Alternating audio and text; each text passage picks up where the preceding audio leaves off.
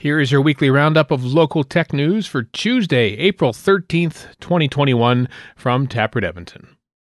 Tech Edmonton to shut down at the end of June. Tech Edmonton is winding down over the next couple months and will fully shut down by June 30th. The business incubator, which is jointly run by the City of Edmonton and the University of Alberta, has provided a wide array of expertise and resources such as technology evaluation and protection, mentoring, licensing support, potential funding opportunities, and physical space. With the aim to support an evolved regional innovation ecosystem, the partners will develop transition plans for Tech Edmonton programs, services, and spaces while developing a new expanded innovation partnership that continues to drive economic diversification and growth while best meeting the evolved landscape and needs, writes Michael Brown on the U of A blog, The Quad.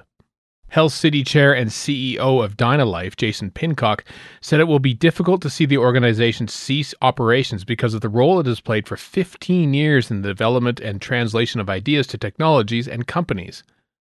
Tech was the catalyst in Edmonton for all the rich programs we have today, and for that reason it is difficult to see it transitioned away.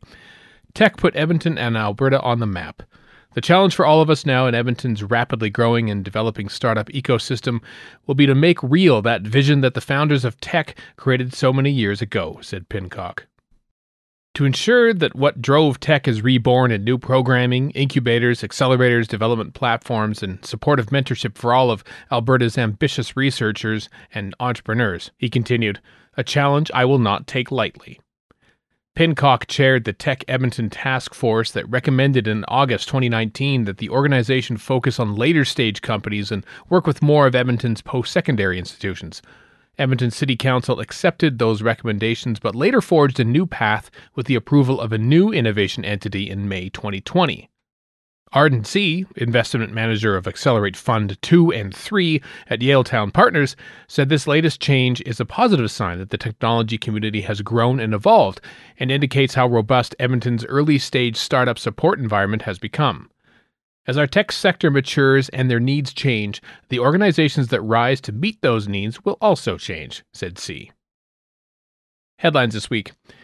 Startup TNT and Story City are launching an interactive storytelling project to showcase the Edmonton startup community.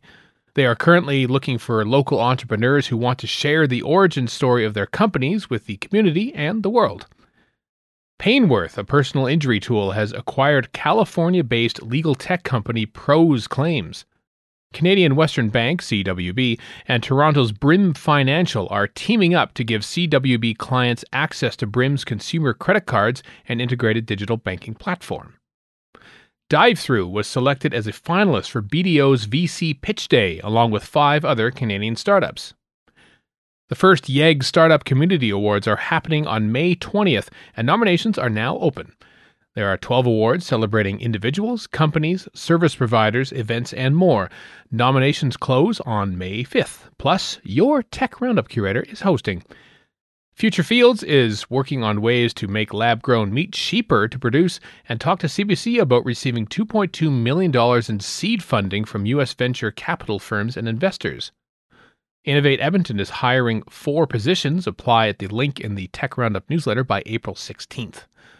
Startup TNT's Spring Investment Summit is on June 17th, and it is asking Edmonton companies to apply for a chance at $150,000 of investment funds. And Alberta added more than 37,000 jobs in March. We are seeing green shoots of hope in our economy, Minister of Jobs, Economy and Innovation Doug Schweitzer said. Numerous national banks and think tanks are predicting that Alberta will lead Canada in economic growth this year. In addition, Alberta doubled its previous venture capital record in 2020. This is leading to hundreds of jobs being created in our tech sector. That's it for the audio version of Taproot Edmonton's Tech Roundup. Find more details and all of the links in the Tech Roundup newsletter, which is in your inbox now if you're a subscriber. If you're not a subscriber yet, visit taprooedmonton.ca to join. This roundup is curated by Emily Rendell-Watson of Taproot Edmonton and read by me, Stephen Schipansky of Castria. If you have any questions, email Taproot at hello@taprooedmonton.ca. Thanks for listening.